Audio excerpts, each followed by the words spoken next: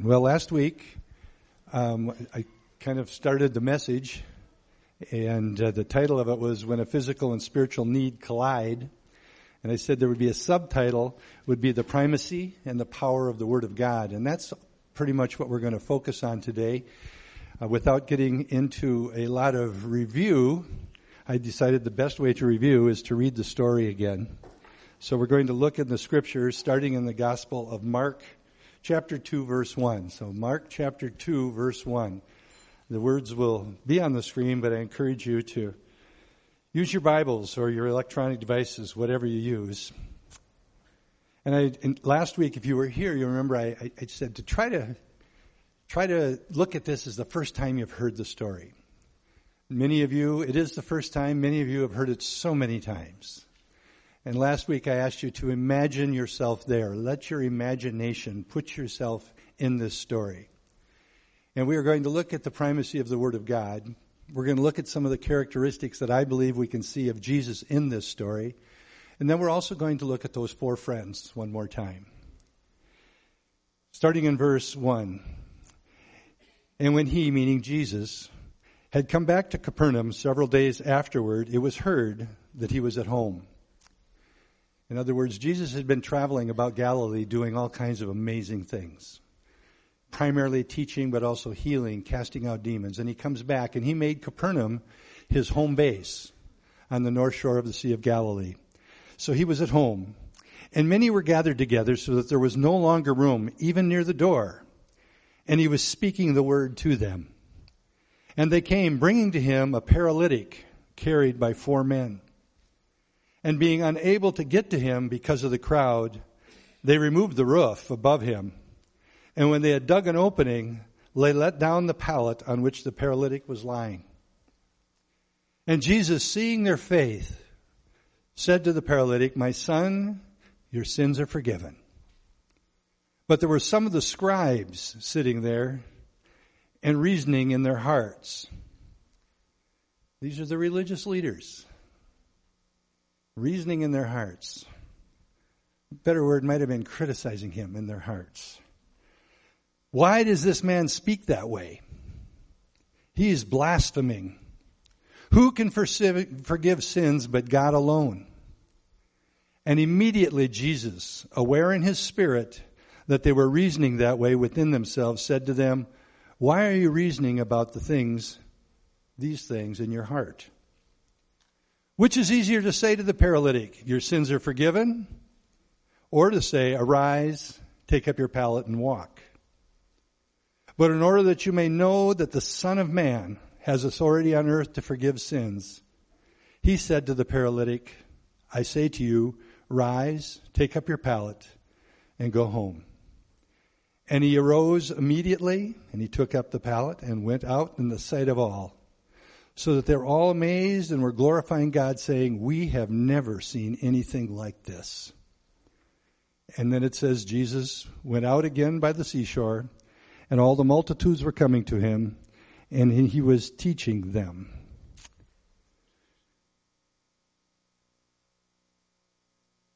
If you didn't hear the message last week, I would encourage you maybe to go online and just to really get into the story.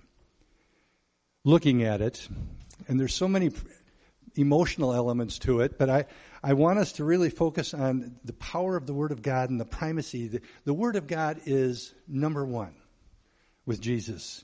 If you've been reading along in Mark at all, looking at it, just in the first 2 chapters to where we're at. In Mark chapter 1, verse 14 and 15, it says this, "And John was put in prison." After John was put in prison, John the Baptist, Jesus went into Galilee.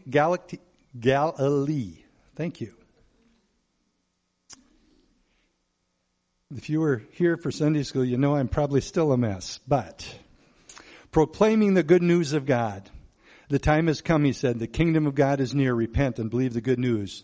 Jesus was teaching. He came to teach the gospel message as it was at that time, that the kingdom of God is coming. In fact, it is here in one sense with him. He is standing before them. He was proclaiming the word. In Mark 1, 21 and 22, it says they went to Capernaum, and when the Sabbath came, Jesus went into the synagogue and began to teach. And the people were amazed at his teaching because he taught them as one who had authority, not as the teachers of the law. Mark 1:27, the people were also amazed that they asked each other, what is this? A new teaching and with authority? He gives orders to evil spirits and even they obey him. The word of God being spoken, being taught. In Mark chapter 1, 20, verse 38, Jesus replied, and I mentioned this last week, he had been doing miracles, signs and wonders, healing, casting out demons. He healed Peter's mother-in-law. The people are chasing him down. They're trying to find him. And here's what he says when the disciples come and say, where are you? They're all looking for you. Jesus says to them, let's go somewhere else. Let's leave. Let's go to the nearby villages so I can preach there also. That is why I came down. I came to preach. I came to teach. I came to share the message of the gospel of the kingdom. That's why I came. In Mark chapter 2, verse 13, once again Jesus went out beside the lake. A large crowd came to him and he began to teach them. The verse I just read from our section of scripture. And that brings me back to verse 2. So many had gathered together at that house. There was no room left, not even outside the door. And he preached the word to them. He preached the word. He preached the word. He preached the word. To preach the word. The primacy of the word of God. It's an amazing thing when we grab a hold of that reality. And then we begin to understand and believe that this is the word of God. God has given it to us in the Bible. He's given us his word. So many times I find myself thinking this. I hear myself saying this. I hear many of you saying something like this. Oh, I wish God would speak to me. Then it's reminded. Here it is. You want him to speak to you. We have to open it up and read it. And his Holy Spirit will begin to speak to you. You might say, I've read a lot of that already. Read it again. Every time I read a scripture, like this simple story of the paralytic, it's like the Holy Spirit reveals more to me. And he'll do the same for each one of us. But we want to hear the word of God. And it's amazing how he can take a word of scripture that you may have read before, you may have heard 100 times before, and all of a sudden, that day that you hear it or you read it, it speaks directly to a need in your heart, and the Lord speaks to you. And he speaks to me. We have it, and we have access to it all the time. And so much of the world would give almost anything to have what we have in our Bibles, in our homes, because they can't get a hold of them. And if they do have one and they find out about it, they get arrested or killed.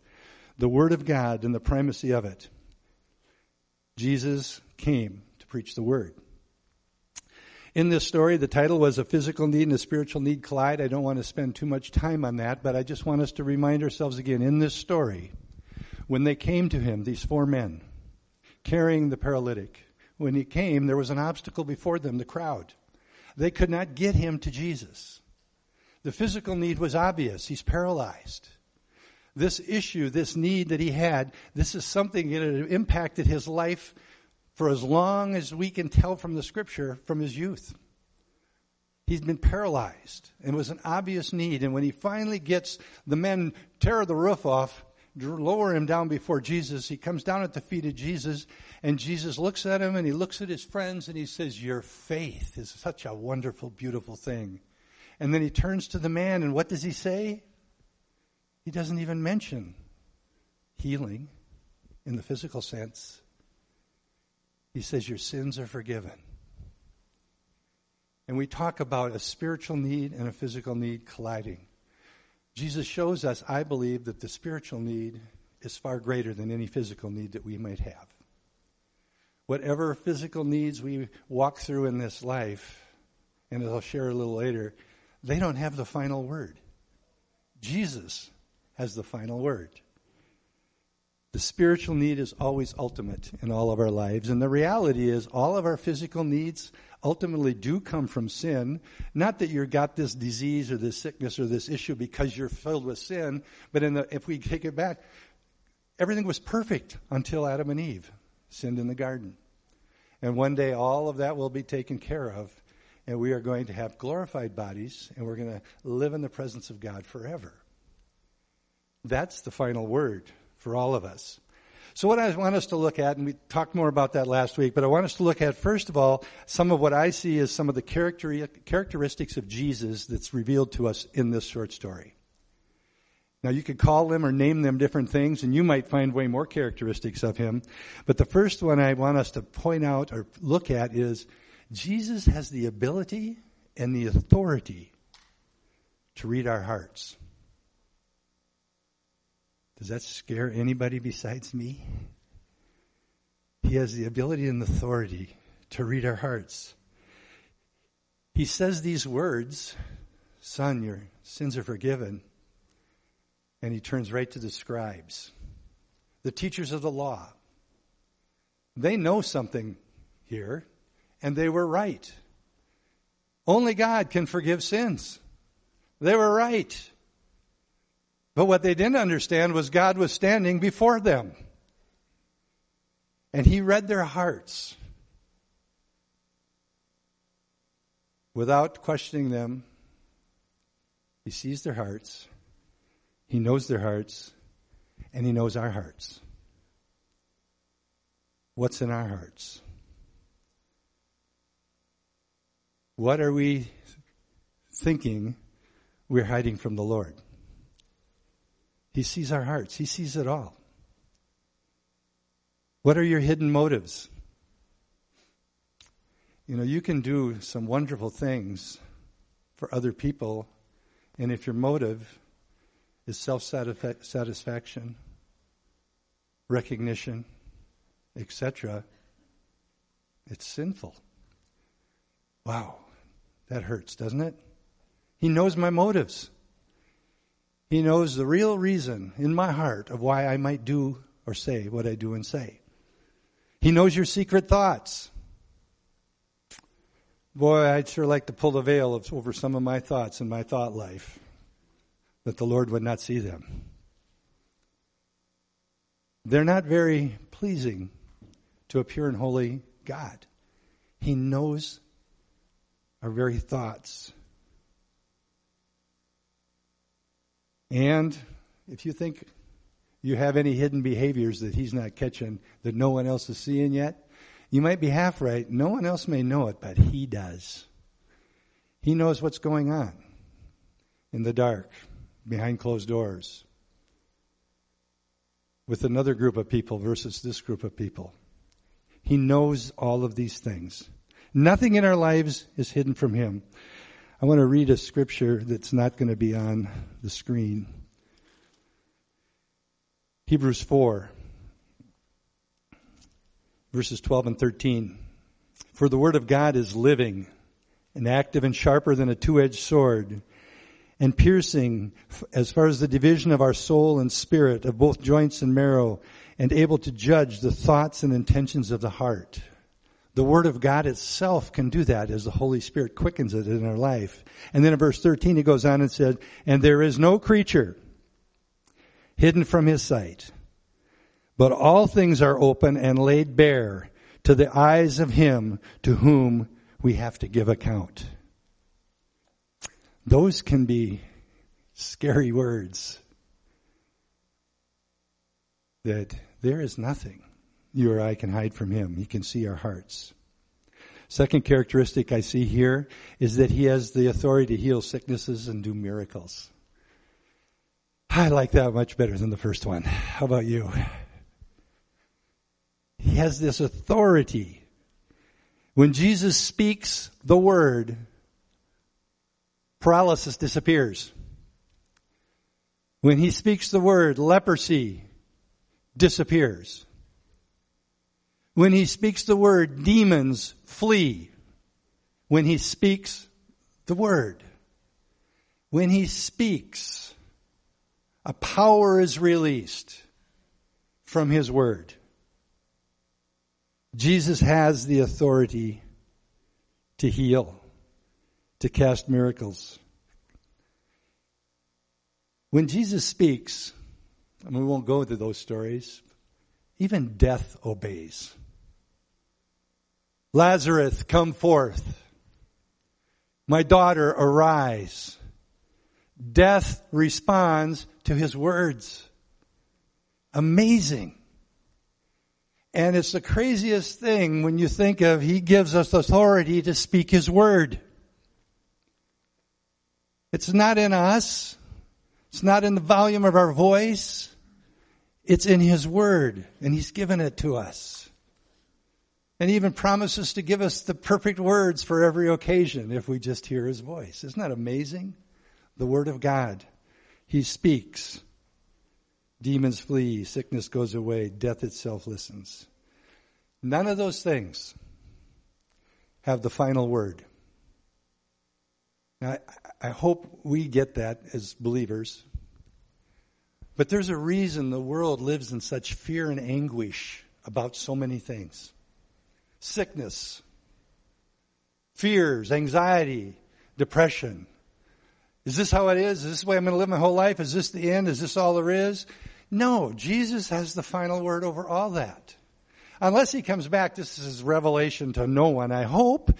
Unless he comes back, we are all going to die. Amen? Doesn't that excite you? We're all going to die unless he comes back first. That's why he says, your sins are forgiven, because that's the first important issue. Jesus has the final word. If I die in a car accident, the car accident doesn't have the final word. If I have a heart attack today, the heart attack does not have the final word. If I get cancer and die of that cancer, cancer does not have the final word. If I'm oppressed and depressed, depression does not have the final word. Jesus has the final word. I am going to live for eternity in the presence of God, rejoicing with the angels, in a glorified body that will have no aches or pains, and I'll never shed a tear again. Oh, that's good. That's good. Hallelujah. But do we believe it? That's the key. Do we believe it? It's got to be received by faith. Oh, God. Jesus has the authority to forgive sins. This is the third characteristic. And the most important one, really. This is the greatest need we all have. Every human being ever born. This is the number one need. Ever. I have a sin issue, and I could do nothing about it. And you may be a lot better person than me, but you have a sin issue too, and there's nothing you can do about it. Unless we embrace what the Word of God tells us about what Jesus did for us. Then we have the solution to the sin problem. Jesus came to meet the ultimate need. He spoke about it, talk about it, and then he demonstrated it through his death, his burial, and resurrection. He has the authority. You know, the scribes, and again, imagine, I don't want to be one of the scribes, but imagine being one of the scribes. You have been a protector of the law. You've been one writing and rewriting the law. You've been the one teaching the law. And all of a sudden you hear this guy from Nazareth, nowhere. I mean, he could have just well been from Balaton. That's how big a deal that is. From Nazareth, of all places. Can anything good come from Balaton? Well, yes. Come on. Amen. Some of you are from this little town. The rest of you going, nope. I remember high school. Nothing good comes out of Balaton. It's all about Russell or Tyler or Tracy or Marshall or Slayton. Can anything good come out of this place? Can anything? Yeah, amen. Thank you. We'll figure out what it is someday. No, I'm just kidding about that one. They heard him say and identify himself with something that Jesus identified himself as more than anything else in the New Testament. This name, if you would, is used about 84 times in the New Testament, and 82 of those times Jesus uses it to identify himself. And they didn't like it. What are those words? What's that name? The Son of Man. The Son of Man. Because when he said that, these scribes that knew the law, something immediately came to their mind, and they realized what he was saying. In Daniel chapter 7. Did I put this on there? Is that up there? All right. Listen to this. I kept looking in the night visions. This is Daniel speaking. And behold, with the clouds of heaven, one like a son of man was coming. And he came up to the Ancient of Days, that's God the Father himself, and was presented before him. And to him, to the Son of Man, was given dominion and glory and a kingdom, that all the peoples, all the nations, and men of every language might serve him. His dominion is an everlasting dominion which will not pass away, and his kingdom is one which will not be destroyed. When Jesus called himself the Son of Man, those scribes shuddered and declared in their hearts, this is blasphemy. They were right when they said only God can forgive sin. And Jesus told them in no uncertain words to those Jewish scribes, you're right, here I am. The Son of Man is here. It's so interesting that that's how Jesus, in the New Testament, he is called Christ more than anything else. Then he is called Lord. And third, he's called the Son of Man. And all but two of those times, it's him describing and identifying, that's who I am. I am God. The Jews understood it here. That's why they rejected him. It was blasphemy to them. No one could call themselves or make themselves God. And that's the good news, the greatest news in the world, and the good news of the Bible. God has not left sinners alone in this world that is filled with sin and with suffering. God himself has come to us. Jesus' words declare it himself. We're not alone in the world. We don't have to live with this fear of sin and suffering that the world lives with. It's the simple message. It's the gospel message. Hopefully it's a message we all know and we can all articulate. And I stress that we can all articulate. Because so often I ask Christians, if I'm not saved, how do I get saved? What's it take for me to become a Christian? And sadly, the good news is, I think most of the time they know. The bad news is, they couldn't lead me to the Lord any more than they can lead an elephant. Because they don't know how to articulate it. The gospel message that Jesus came is so simple. And this is what we need to understand in really our own salvation. That one, we're sinners. And Jesus lived a sinless, perfect, and holy life. Which is what qualified him to be a perfect, sinless, spotless sacrifice. Called the Lamb of God. And he went to the cross as a sacrifice in my place. I didn't have to do it. I couldn't do it. He did it. And he died in my place. Believe it or not, that's good news. Then the news even gets better because he didn't stay dead very long. He was raised from the dead. And he rose in victory. Over the grave, over death. And having done all of that, this is an important part of it, he offers every single one of us reconciliation through himself. We can be reconciled to God. The sin that separated us has been removed by Christ's sacrifice. So we can have relationship with God once again. That's the message of the gospel. Isn't that simple? Simple for us to say, tough for Jesus to fulfill. But he did. Who has the last word? Not sickness, not disease. None of these accusations of the devil. Not even death itself.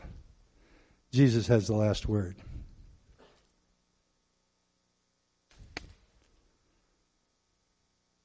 Okay. I'm going to go to the four faithful friends. This is my highlight in the whole thing for me the first time, but hope you get a kick out of these four friends. I love these four friends. I want four friends just like this. These guys were amazing in what they did, their faith. It says in verse 5 that we read initially, when Jesus saw their faith. Something about their faith triggered Jesus speaking the words of forgiveness. It's interesting to me that that's what it took, because for each one of us to experience forgiveness, we have to have faith. We have to repent of our sins and have faith in what Jesus did for us. But these 4 guys bring this man. And it unlocks forgiveness from Jesus and also brings healing. The characteristics of their faith. 1, and again, you can call them what you want, but I went with a confident faith. If only we can get our friend there. If only we can get our friend to the feet of Jesus, he will be healed. We've heard about it. Maybe they've even seen it. They are filled with faith. They know if I can get him there, something amazing is going to happen. I don't know how. I don't know why, but it's going to be amazing. They have a confident faith. I believe they also had a faith that was filled with compassion. And think about this for a minute, how much they must have cared about this man, how much they must have loved their friend. They were going to make complete fools of themselves. They were going to probably get yelled at by the crowd. You know, my goodness, they're going up on somebody else's roof and putting holes in the roof. I mean, if that's my house, you try that, I'm going to get a little upset.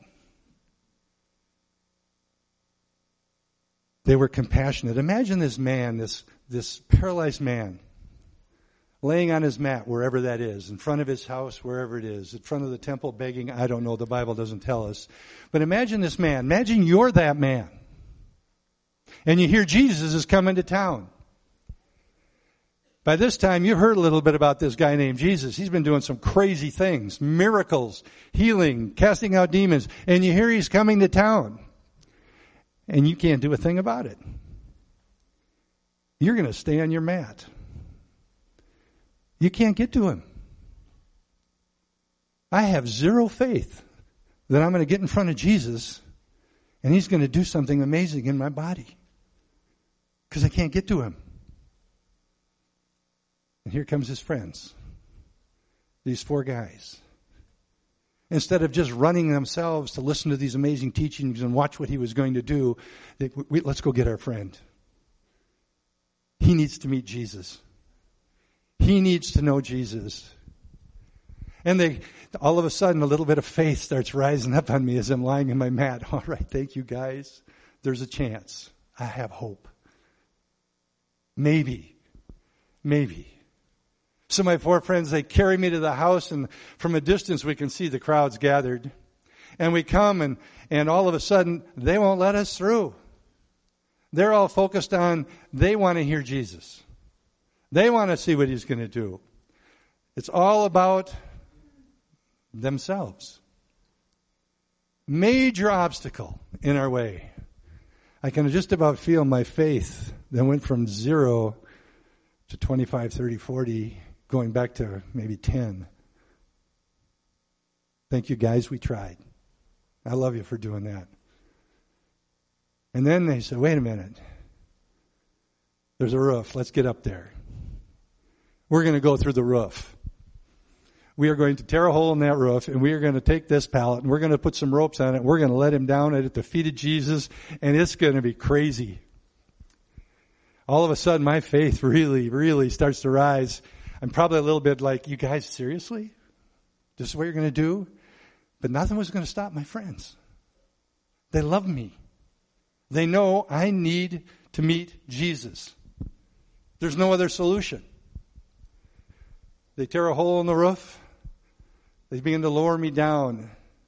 The crowd's looking up like, what in the world's going on? I'm feeling a little bit self-aware, a little bit self-conscious. But my faith is rising, and I look, and I imagine my eyes meeting Jesus' eyes. And all of a sudden, faith rises up in me.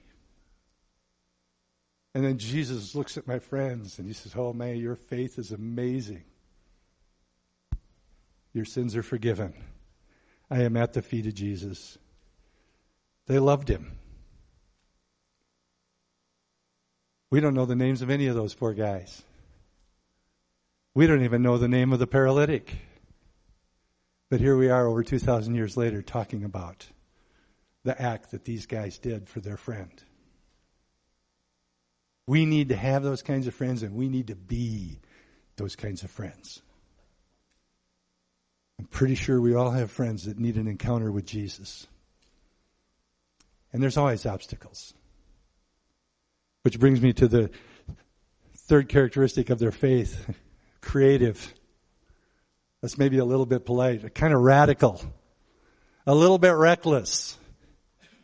They believed nothing was going to stop them, and I don't care if I do look stupid. I don't care what you call me, you Jesus freak, you fanatic. I don't care what you do to me or say to me. I need to share with you what can happen if you encounter Jesus. That needs to be more important than all this other stuff. No obstacle was going to stand in their way. They were resourceful, creative faith, confident, compassionate. And I think there was something about it. And if you're in large groups of people, experienced a little bit of it this week when we went up to the cities for the North Georgia revival. There's such a thing that faith can be contagious. I get around people that are filled with faith, my faith rises. It's contagious. And I believe the faith that these four guys, first of all, I believe the paralytic caught it. It was contagious. And I believe if there were probably any doubters in the crowd when they saw what they did and saw what Jesus did, it probably lifted their faith to believe for whatever they needed. Contagious faith. And then I want to just close with an exhortation for each one of us in the area of sharing our faith in evangelism. You know, we are called to make disciples. We are called to do this. We're called to kind of be like these four friends. What do we learn from this when it comes to sharing our faith in evangelism? I think first and foremost is that the Word of God is primary. The Word of God is primary. And that we need to proclaim it. We need to be bold enough to proclaim the Word of God. And to proclaim anything, you have to have it in you. I know you get tired of me saying this, but are we in the Word? Are you in the Word? Jesus says, I'll give you the words to speak. Just open your mouth. You'll be able to do this. I don't know enough. If you know something, He'll use it. To share the Word of God. The Word of God is what is going to change people's hearts, not a powerful presentation or an articulate speech. Second, make the power of Jesus' love evident to a world that's hurting around us. The title of the message was When a Physical Need and a Spiritual Need Collide. God, look around us. The world is hurting. There's people hurting all around us that give us an opportunity to demonstrate the love of Christ, to meet the need. Meet the needs of the poor. Meet the need of that person who hasn't had an encouraging word spoken to them in weeks. Maybe they don't even remember the last time somebody came up to them, maybe put their hand on their shoulder and said, you know, you're amazing. I love you. Man, I saw you do this, and that was awesome. We have opportunities to love people, meet the physical need, and then we'll get the opportunity to address the spiritual needs. Proclaim the word. Love people. And then don't give up. Don't give up. How many of you, you don't need to raise your hands, but how many of you have been sharing the gospel and praying for somebody for what seems like ever? And pretty soon they're not even on your prayer list anymore. You may have even been like me once in a while and said, that's enough, Lord. They heard it so many times and rejected it, I don't even think they deserve it. I hope none of you are like me. But sometimes you go there. I get so frustrated. The answer is so simple to the problem that they're going through, and they don't want the answer. I want to encourage us. Man, these four guys ran into obstacles. They didn't let them stop them. They hung in there. persevere full of faith what God can do and in the power of the gospel. And I want to close with this scripture from Romans. We need to remember this. Romans 1:16. I am not ashamed of the gospel. I'm not ashamed of it. Because it is the power of God for the salvation of everyone who believes, first for the Jews and then for the Gentiles. For in the gospel a righteousness from God is revealed, a righteousness that is by faith from first to last. Just as it is written, the righteous shall live by faith. It is the power of the gospel that will change people's lives. Who shared that with you? Who shared the gospel with you in whatever format they did it? Somebody shared these truths with you. And God, by His grace, moved on your heart. And you accepted Christ. And all of a sudden, now I am cloaked in the righteousness of Christ. For those of us that can't quite picture what that means, that's like if God looks down at Mike. He doesn't look at me and point a finger and see all my sinful stuff. He looks at me and sees the righteousness of Christ. His righteousness that I receive by faith. And that's what He sees. I mean, how amazing is that? Want to get rid of guilt, shame, and condemnation? Embrace that truth. If you are a child of God, you are cloaked in the righteousness of God. No matter what that lying voice speaks into your ear, that's who you are. And in that comes freedom and liberty. And we as the church have the calling, the responsibility, and the grace to share that with other people. And we get to be part of what the Holy Spirit is going to do in other people's lives. Don't get discouraged. You can't change anybody's heart. Pressure's off. But they need to hear it from someone. They need to hear it from someone. Let it be you. Let it be me. Let it be us. Let's pray. Father, I pray that as we have looked at this story of the lives of these men, the paralytic and his friends, Father, I pray that you stir something in us to bring people to Jesus. That we would share the good news of the gospel. That we would do all that we can to create an environment where the Holy Spirit can change a person's heart. Father, I pray that if there's anyone here in this room listening to these words, if they have never truly accepted Jesus Christ as their personal Lord and Savior, by acknowledging and repenting of their sin and receiving the gift of salvation through Jesus' death, burial, and resurrection, that they would do that right now in the quiet of their heart, confess their need for a Savior, that they might know Jesus in a very real way. So I pray, Lord, as we continue about our days and our weeks, we are continually looking for those opportunities to see the need, the paralytics, if you would. There's so many needs, so much despair, so much hopelessness. Let it never be seen in us, but may we always carry the love and the joy and the hope and the peace of the Lord, that we might truly represent Christ to the world around us. Pray you watch over us, protect us, keep us safe, all for your glory. In Jesus' name we pray. Amen.